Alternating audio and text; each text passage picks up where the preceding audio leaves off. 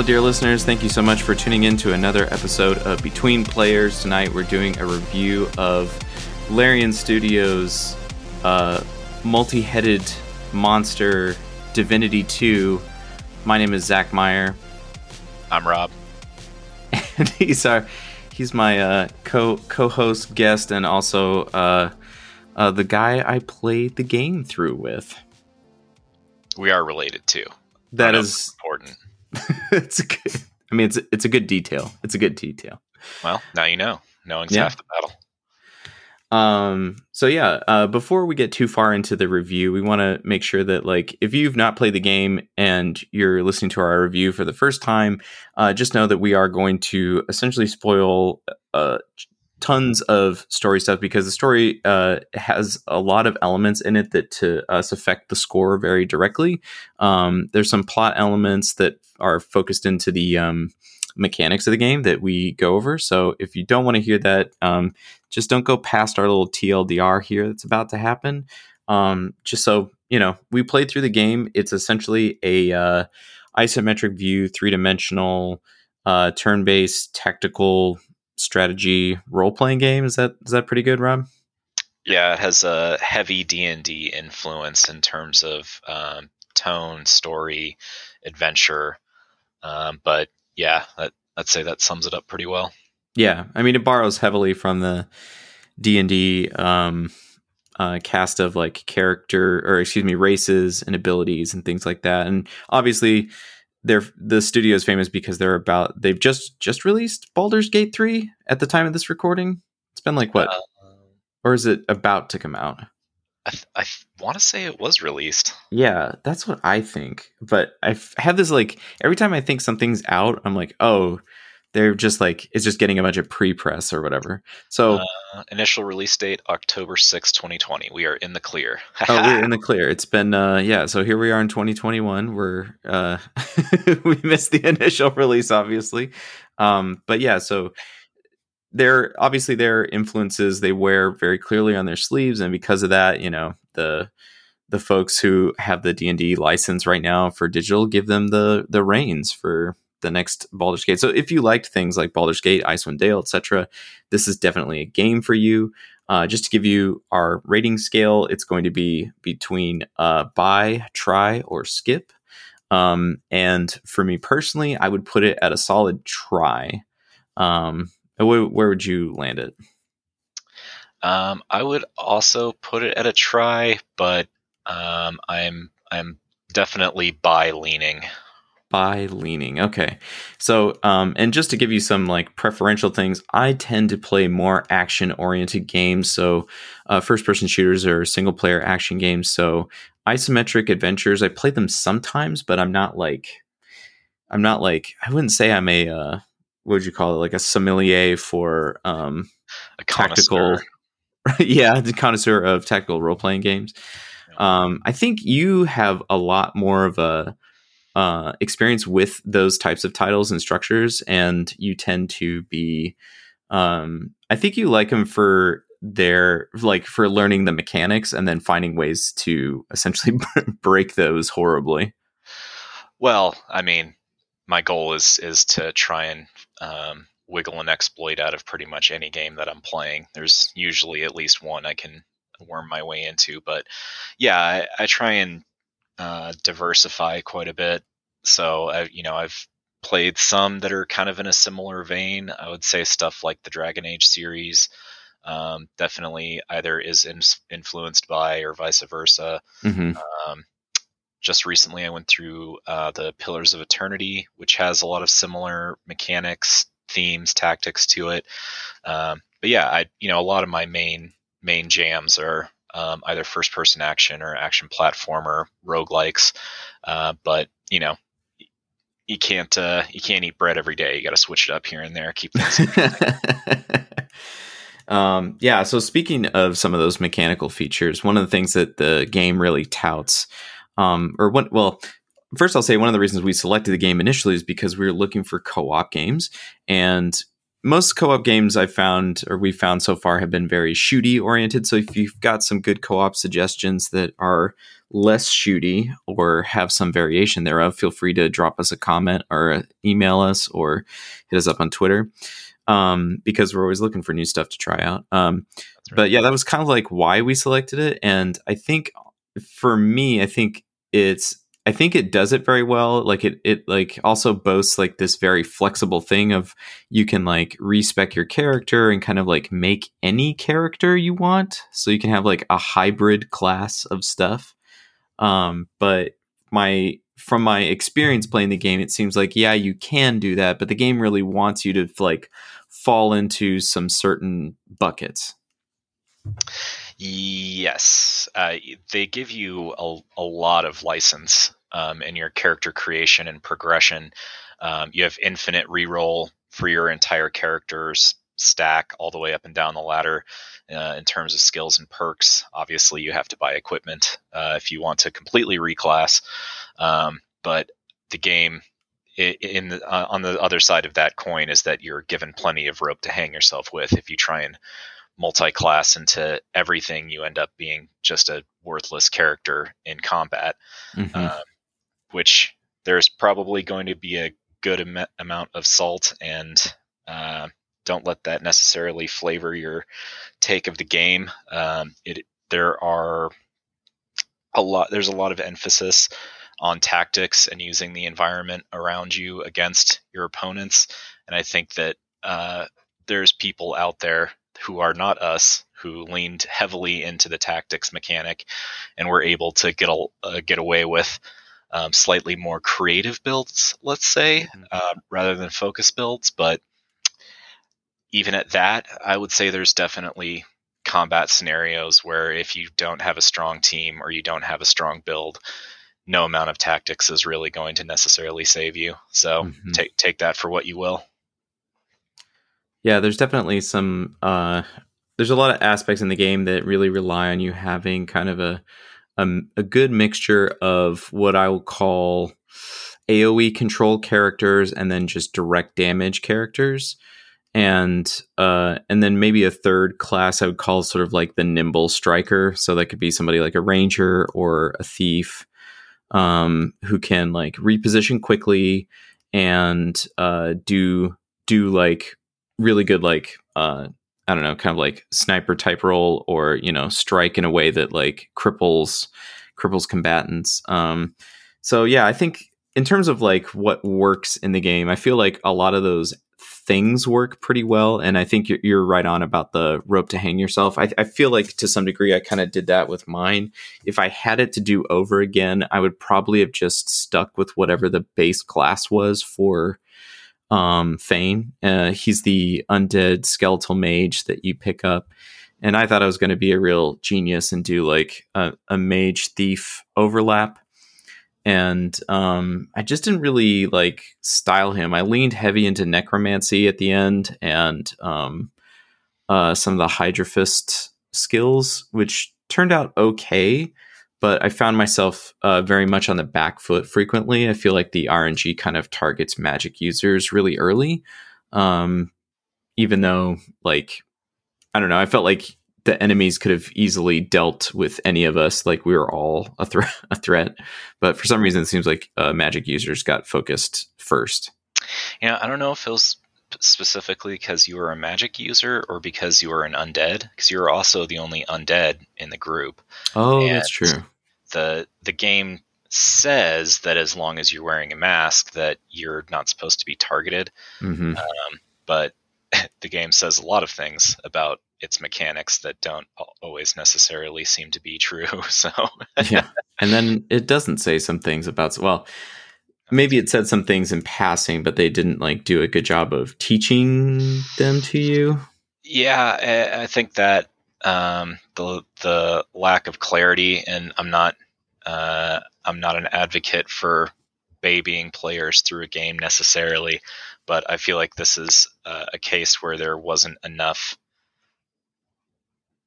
information given to really feel like you had a good grasp on the game, and that bled down from the basic mechanics of the game, which we kind of had to figure out as we went, to the way their storytelling works. Even in a D&D-esque scenario, you're usually given some pretty explicit breadcrumbs in your story driving. And I remember several missions that were just like, figure out how to open this door. Period. And you're like, oh, cool. So I'm just going to wander the earth for the next 20 hours, and maybe I'll figure out how to open this door one day. Yeah, it can be a pretty terse. And I mean, on the subject of the story, like, I think the story itself is actually not a bad one. There's this, you're essentially like all of the characters are potentially going to be are potential Godwoken, which in the game is this sort of like, you're the sort of like chosen one who's going to inherit this ability that's kind of supernatural and sort of restore balance to the power struggle between these different gods that rule over the planet. And there's like some other things happening. Like there's like several factions who are kind of warring for control over magic use and several other things, because the energy that allows you to use magic and other superhuman abilities they call source, which is derived from, I want to say, human souls, if I'm not making a mistake there. Yeah, I think that rings pretty true. I'm going to be honest, it all kind of turned into a muddle there at the end, so... Yeah, that line feels like it gets blurred. Yes, smudged. It's a smudged line. It's more like, a charcoal drawing. Yeah, it's like a life essence, not necessarily people per se, but people are really good batteries. Mm-hmm. That's about as close as I got to it. So it has this like funny feeling, because like by the end, like at first they're kind of like, oh yeah, just like you'll see like sometimes you'll come upon a room and there'll be this like pool of green glow stuff, and that's source. And you touch it, like, oh, I've got more source points, and then later you find out you can absorb souls that are stuck in between and use those as source. So you kind of like, I don't know, like they definitely set up this like thing of you kind of being gray already by the, like, I don't know, somewhere through the halfway point of the first island. But it's not like, I think that muddling of what source is and how it's derived and how you use it is like much more, it becomes much more like blurred as the game goes on. So I think you're pretty, and also using it and its existence attracts the baddies, the Voidwoken. Mm-hmm. Yeah, which is strange. That's the crux of the opening conflict, is that they're trying to pacify anyone who can use source, because source draws the monsters, and we don't like the monsters. Monsters are bad. I mean, monsters are bad, right? Like, there's some good monsters out there. I'm not a monster hater. Monsters are innocent until proven guilty. Fair enough. That's very very diplomatic of you. So in terms of like what worked for me, like the stuff that really works for me is all the the D&D stuff really worked for me.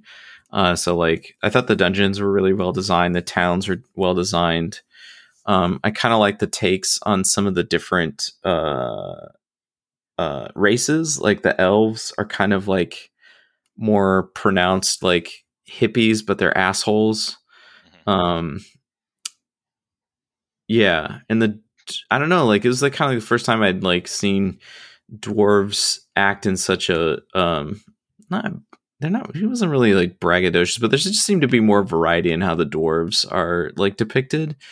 But the real like interesting kicker for me was probably the magisters. They're the ones that like are trying to like tamp down source users. And but they kind of ride the line between being I don't know. I mean, like obviously they're having to use magic themselves to do that. So they're in this like weird position of being like bad paladins. I don't know what the right descriptor is there for that. Yeah, they have a state monopoly on the use of source, only for, positive reasons. They would never harm innocents. Mm-hmm. he says. Nothing to see there. Um, Yeah, I thought the world building was really good. I think they did a good job of creating a lot of like personal variety in the characters from each race, so they're I guess less uniformly stereotypical than you would see in other fantasy genres. Not all of the dwarves are loudmouth drunks who run around punching things or axing things to death. Not all the elves are just like ancient elitists that are either removed or detached from the rest of the planet. Everybody kind of has their own stripes, which definitely was refreshing. So points there. Good work, team. Way to layer in things. Let's see what else works good. I think in general, I thought the like action point system in combat made sense. Having point allocation for movement and spell casting and all that stuff is pretty good. Like how you budget your movement in combat made a lot of sense.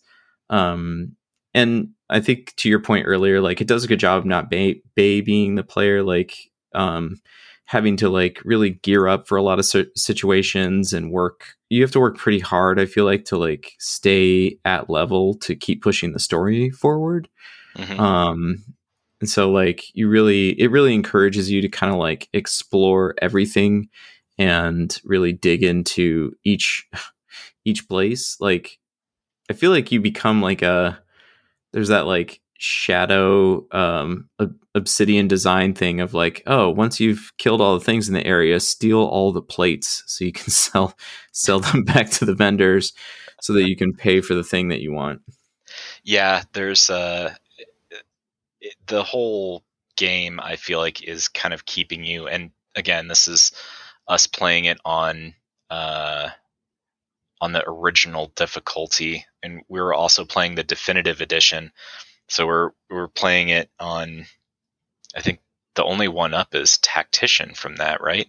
Isn't that what I think so. So we're playing it on whatever that means standard to them. Yeah, which was extremely difficult. It took us well over 100 hours to get through the game. I have 150 hours logged on it. Some of that was independent experimenting, but the vast majority was us playing. You really have to squeeze everything you can out of the game to try and keep ahead. There's a limited amount of experience. Obviously, there's enough experience in each map for you to achieve or surpass your recommended level for each of your missions, but that requires you finding and completing as many quests as you possibly can, which I'm sure we missed. I don't even know how many. I haven't looked at the list. Yeah. And resources is the same way. You're always scrambling for newer, better gear. You don't typically have a lot of money to throw around, so you stare at the shiny objects in the vendor's inventory for a lot of the game, wishing that you could scrounge up a couple thousand gold until you learned how to farm, and then gold no longer matters. That's right. We did find an interesting. Well, you found an interesting technique for producing enough. Was it tea?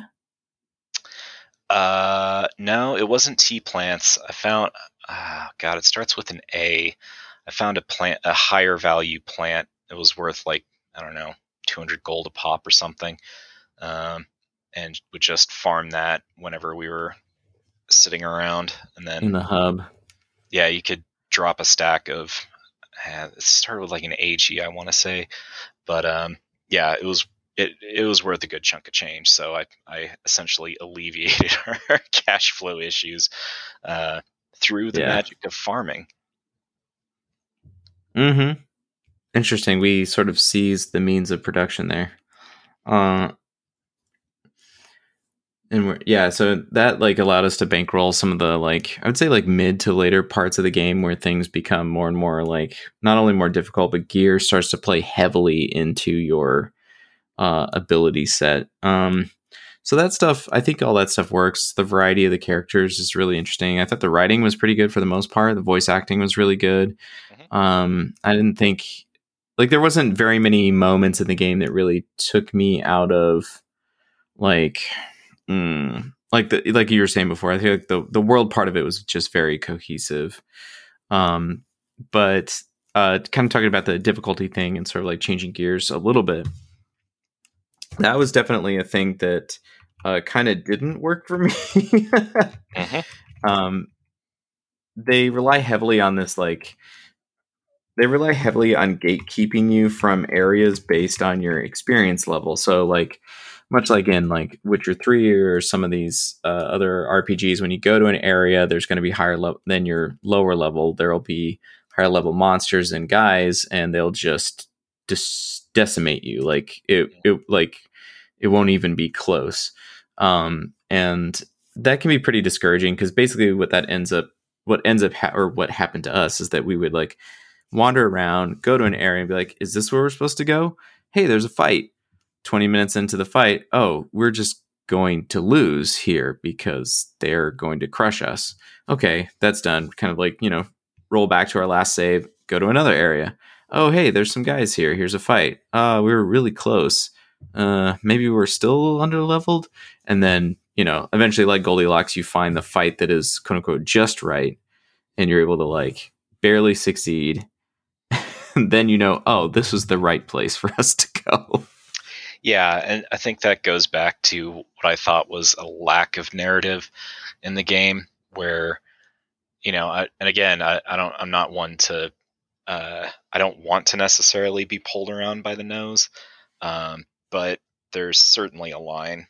Like, we spent untold hours ping pong or pinballing around the map trying to find out where we're supposed to go to scrounge up some missions to place more activities, and it takes 30 or 45 minutes a shot to find out that you've been wandering in the wrong direction. So you do that a handful of times, it just really starts to become aggravating. Mm-hmm. And we should probably go ahead and pour one out for the RNG on when you're set to original. Like again, like if somebody at Larian would explain to me exactly how this works, I'd maybe feel less beat up about it. But it did seem like basically starting around Island 3, I want to say, the third, like around the third stage of the game, the difficulty starts to really ramp up. And there are fights that we went through where I literally felt like the RNG was taking more turns and actions than we could take. And like each enemy would take like 2 or 3 more actions. The NPCs. And it was enough to where like it would just absolutely cripple you. Like, and then there'd be some games we'd re-roll and it would only take like 1 extra turn. You know what I mean? Like it seemed like it'd only take 1 extra move or something. Yeah, like I'm fine. Like my big bone to pick with this is that I'm fine if the game is difficult. Like I'm fine with hard games. What I'm not fine with is a slanted deck.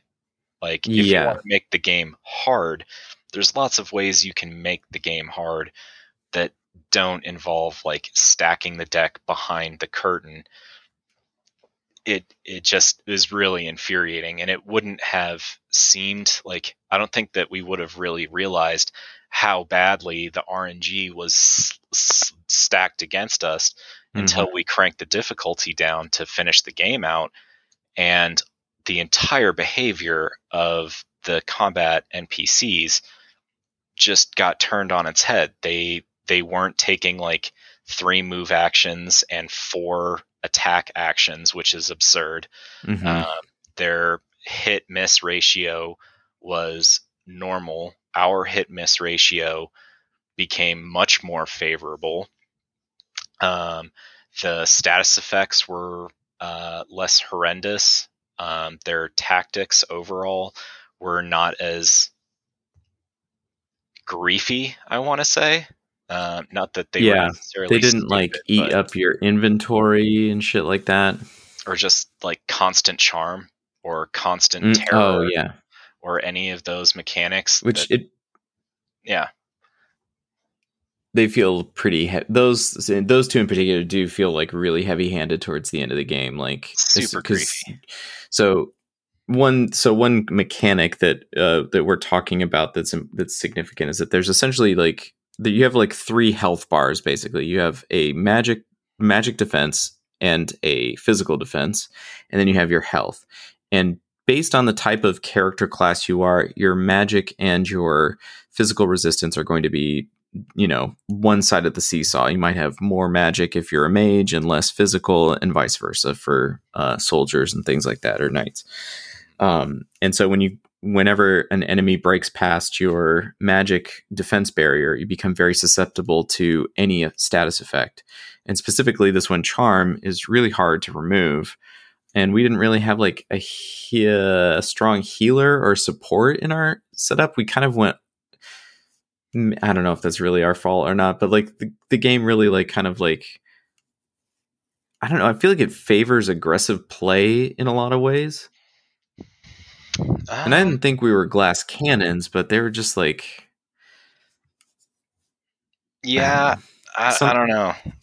There's definitely some. I think there's some element of tactics that we never really got down. Like a lot of your strategy is one, you want to have crowd control. You want to have some status effect, at least status effect support defensively, if not offensively.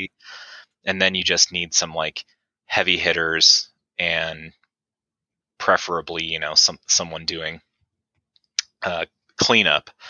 So, Archer Knight combo is great focus DPS and great cleanup. You can squeeze a little bit of tactics out of them, but they're really just there to 1-2 punch people. And then you're like your thief class, your magic users are there to kind of do your status effect, environmental control and crowd control. But they tend to like most of your DPS for your melee guys are going to be melee. So if you have one wizard that's doing elemental damage primarily, their DPS is not going to come in terribly handy most of the time because it doesn't favor the other 3 elements of your team, at least in our case. So that character becomes a lot more support, but there's not. We still had a hard time getting around some of the actual, like, I don't know what you'd call them, things like terror and charm, which I think you have to use the pyrokinetics class to clear. So if you don't have at least one person trained in that discipline, you essentially you either have to have the scrolls to counter, and you have to know that those effects are coming too. So that's the other thing, is that like every group of enemies is typically comped a little bit different also based on the area.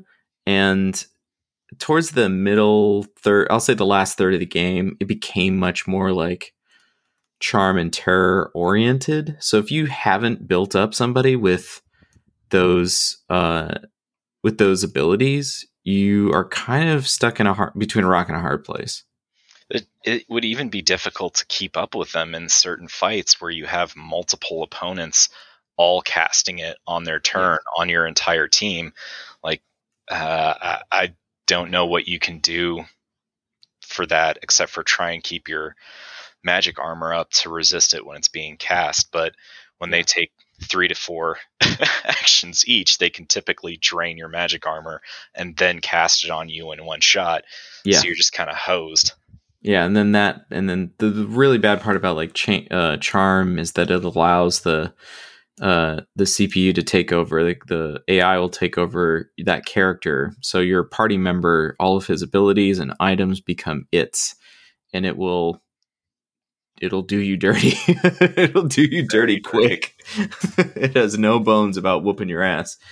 I think like the two things I would do to fix this problem would be, one, maybe reduce defense to a single bar and have like elemental defense leanings.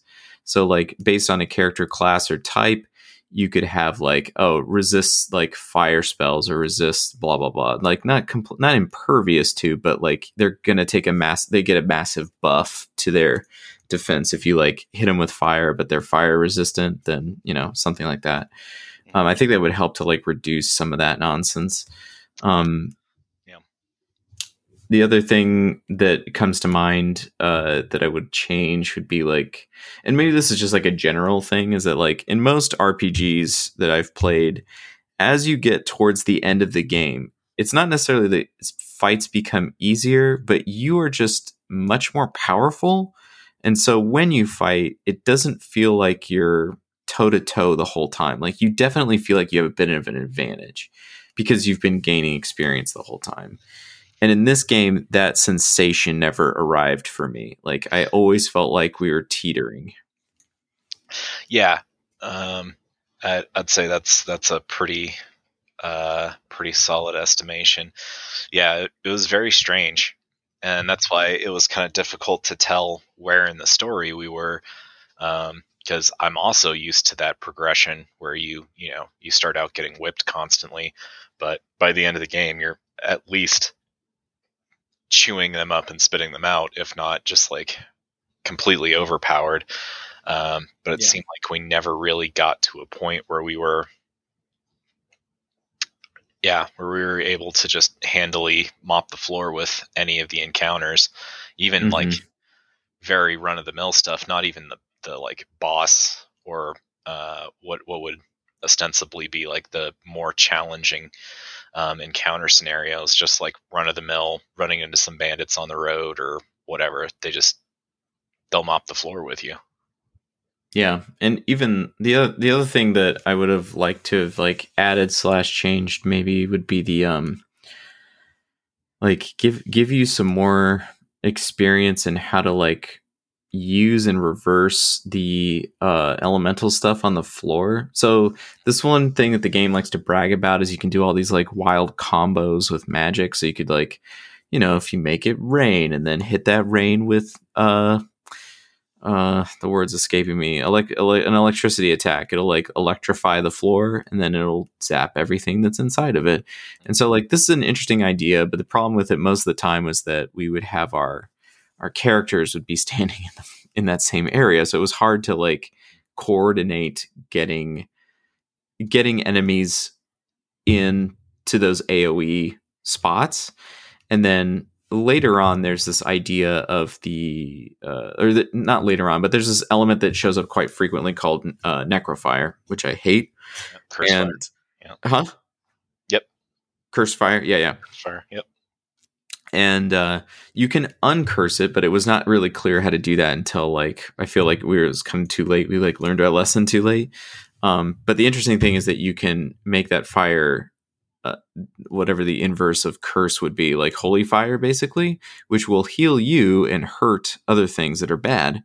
And this becomes like a super handy thing, but it was like a thing we figured out like too late in the game, because there's this really great puzzle near the end that makes you like cycle through some of these combos. And I don't know, like for as much as the game talked about them, I wish it had reinforced them in some way to like make it seem like a more viable form of play.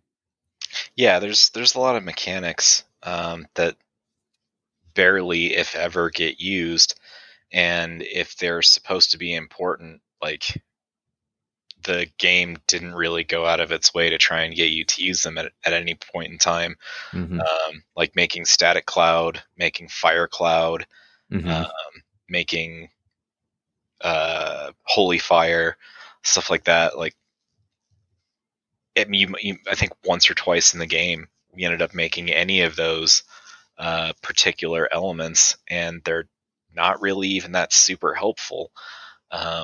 In a lot of the encounters, people just move out of them, next turn, so they don't really do a whole lot of damage or cause a lasting status effect. And again, if you're extremely tactical about it and like were able to coordinate all of your opponents into the same spot and have their armor down, and two or three other dominoes that have to line up for those things to be useful. There just wasn't a lot of it. Mm-hmm. It's the same with the narrative. That's something that I would try and help a little bit, just giving clearer instruction, focusing on these types of elements that you want players to engage with more, keeping the RNG in big quotes fair. Like, it's pretty obvious when you can eke out 1 move and 2 attacks and the computer is doing like 2 move and 4 attacks, that you're not really on a level playing field. Yeah. And that's on the quote unquote normal difficulty. Yes, normal. Normal difficulty. So normal. So the last little thing that I want to like pick at, and then I feel like I've like talked it pretty good, is that like the ending to the game was also like a little bit what's the word I'm looking for? Like, it didn't feel like I had scaled a mountain and gotten a really interesting like wrap up for myself. I think we actually got the good ending, which was you have several options essentially at the end of the game, because each one of the characters you play as could become the Godwoken. So you have each of the characters has an option to take it. They also have the option to allow I forgot the guy's name in the basement. The previous Godwoken, who pretended to be dead. Oh, yes. I want to say Leoric, but that's not right. Oh, God. I can't believe I'm blanking this guy's name. I only uninstalled this game like 2 weeks ago. Anyways. Yeah, everyone's worships his statues everywhere. Oh, dang it. Anyways. Yeah, we'll remember as soon as we're done recording. Yeah. Anyway, so like you have the option to let him take your source and close the rift between this world and the Voidwoken. And then you have an option to fight to keep your source, but still fight the Voidwoken. And in all 4 of these outcomes, and I think based on which player ends up being the quote unquote like leader at the end, there's a different story thing, but it's kind of like this animatic, like I don't want to call it like cartoon, but it's like a comic book kind of. It's just these like sliding panels of how the story wraps up. Mm-hmm. And we went with destroy source, right?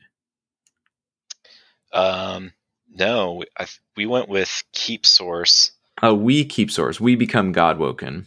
Yeah, where you literally become Godwoken. So the Loesch becomes Godwoken. Yep. And even though we beat the Voidwoken and do all the things that we're supposed to do, there's like it just wasn't like it was the. I'm not saying that things have to be happy, but it was just like it was kind of like things were still a bummer at the end of the game. Yeah, you work really hard and you're sold a bill of goods that by achieving ascension to being Godwoken, that you can fix things, and then you get to it basically pulls a bait and switch on you at the very end. They're like, haha, no, actually you have to sacrifice all source, i.e. all magic in the world, to seal this realm off from the void so that the Voidwoken stop invading, or you keep it and the void stays open and you basically are just like stuck in this endless battle between mankind / magic users and the void. And then if you have other characters, there's actually other options as well. I think if we had ascended Fane, he would have come through as the God King, who's like another villainous character that's not necessarily the void, but is also bad. Yeah, he bad. and Like we don't that's a want dark that. ending also. Yeah, that's an issue. So yeah, it seemed really out of left field to me that the quote solution was to completely rob the world of magic, when the whole like crux of the game is basically like building up magic users as being this like persecuted class, and force for good, and then they're just kind of Yeah. like, haha, Shiraj, you are like, what? Yeah. I mean, it's a good like I feel like it's like a good writing idea, but then having put so much energy into it, it doesn't feel satisfying at the end for that to be a legitimate option because you worked, like you said, you would just work so hard to be a good magic guy, and you were told that being a good magic guy means that you'll be able to fix things. So why would I destroy it if that's my tool to like fix things? So Yeah, it seemed like kind of a letdown, and they build up the whole Godwoken thing, um, pretty soundly throughout the game. How like you're basically an omnipotent, you're becoming a divinity, and Yeah. divinity, yeah, like you're literally supposed to have the power to reshape reality. And then once you get it, the wrap up of the story basically makes it sound like you just become like a more powerful wizard, and then people are just like, yay. Like, okay, what happened to this omnipotent power over the fabric of the universe itself? I thought that was the That's stakes what we we were were talking gunning for about. here. Yeah. So yeah, hence why at the beginning I said try, and you said try leaning to buy. Yeah, and a lot of that decision, I think, is one. Um, it the game is solid, the narrative's solid, the world building's solid. The combat I thought was I like the system and the mechanics. I think that it needed more play testing to kind of like balance and tweak the skills and the classes to make them more interesting / viable in practicality. And it wasn't until the very end of the game that we even tried jumping into the mod community, and there's a ton of mods that are completely free, that are on the Steam community page, that are quality of life, class Mm-hmm. improvement, um, extra content, better items, like all kinds of things that basically fix all of the problems that we're talking about. And they were sitting right there the whole time. Yeah. So some encouragement perhaps is if you're going to play the game, play it modded. And also, honestly, I really enjoyed playing it with the controller. Like the UI was pretty slick. If anything, that was one of my like favorite features is that it plays really good with a controller. Like if you're into that, do that. Yeah, the controller support was great. No complaints at all. Mm-hmm. I mean, that's all I got on Larian Studios Divinity 2 Supernatural Edition. It was a bit of a trial, but I think I don't know if it was just stubbornness or ignorance or a combination that kept us slogging through what was admittedly a pretty soul crushing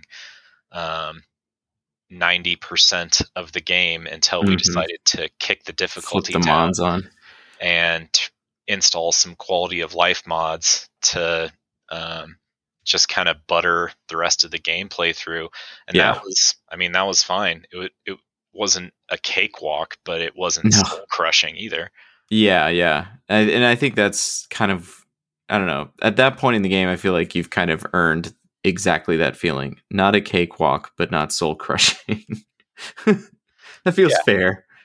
Yeah, it felt a lot more fair. A lot of the things that I found especially distasteful about the way the AI appears to be literally bending the rules in order to screw you, all that stuff started to dissolve. And like, as much as I was happy that I wasn't being spit in the eye of constantly, it like really clicked together in my mind. Like the saliency of how the game really seemed to be bending its own rules in order to make it more difficult for you. Yeah. It's like you don't need to do that. You don't need to give them 10 action points instead of 6 action points that everyone else starts with. Yeah. To crank the difficulty up. You can just make them, give them more health or whatever. Yeah. I'm fine with difficult games, but I also expect them to be fair, and I just not into it. I think that's a poor way of executing a difficulty hike like that. Definitely. Well, hopefully they've adjusted some of that stuff in Baldur's Gate, but it'll be a little while before I can learn to love again. Yeah, and we'll definitely be checking out the mod community before first. So if you're gonna play it, might as well play it right the first time. That's right. Thanks for fixing the game, mod community. We really appreciate your support. Yeah, actually, a lot of the if you do end up picking up this game or you have played it, a lot of the packages that they've been releasing, I know it's a 4-year-old game, but they're still releasing content for it.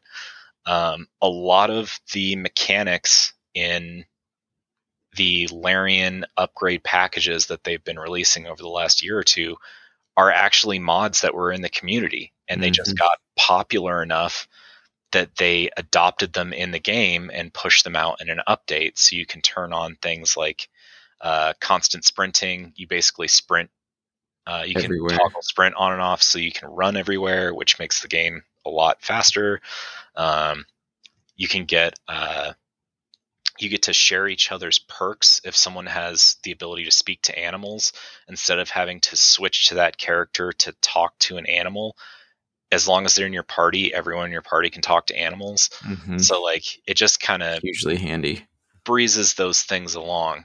You share your bartering as well. So if you have one character with a really high bartering, you don't have to switch to them to do all the shopping. Yeah. You get the whole team, essentially the party gets to reap the benefit of everybody's perk strengths. Yeah, I know it sounds like a minor gripe. They're like, oh yeah, it's such a pain to switch to a character to do it. It is kind of annoying. So yeah, because then it's like, hey, can you buy me a new sword? That'd be really great. I just want one. Yeah, as a quality of life thing, it was nice. I liked that. It was nice. I think some of those things might come from it being single player first and them adding multiplayer, because I can imagine as a single player, you just switching to the character that has all the perks for that is very easy if you're the only one controlling. But because we each controlled 2 characters at first, we would have to like split those responsibilities.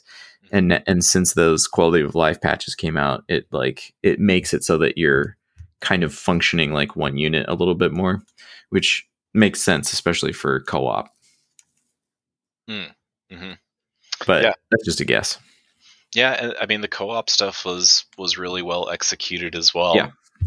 Party management, auto loading into your characters, being able to divvy stuff up, share items out of each other's pockets in some instances. Really smooth. Very smooth. Good multiplayer, good mechanics, good controller integration. That's why I say, like, I think our experience was colored by the fact that the game was constantly kicking our ass. And if that weren't the case, I think it would have been a much, much more enjoyable experience, just because it's a really solid game. It's made well. It has good storytelling. It has good mechanics. I don't think we ran into any bugs or glitches at all. Yeah, in terms of just literal software problems, 0. Like we didn't have a corrupt save file.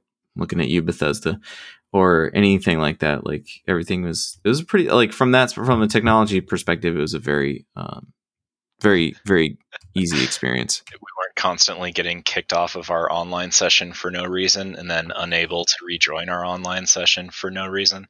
Borderlands 3. Yes, 100% agree. But yeah, so solid work. So if you're looking for a a multiplayer RPG and you want to saddle up with 2 to 4 people and go through the countryside of Rivellon, smashing the undead or otherwise, I think this is probably a go for you. And if none of this sounds interesting, then I'm sorry. Just avoid it. Yeah, if you like very heavy RPG elements and you like turn-based combat and overall a well-executed platform with a broad range of difficulties that you are encouraged to explore, I think it's a solid title. I'm looking forward to playing Baldur's Gate once I can work through the scarring with my therapist. All right. Well, thank you so much, dear listener, for making it to the end of this episode with us. We appreciate any feedback. Give us a shout, howdy@betweenplayers.com, or drop us a line at Twitter. It's just @betweenplayers. And you got any final notes for the folks? No, I'm not on anything, and you can't find me, so don't try. There you go. Sound advice. All right. Talk to y'all later.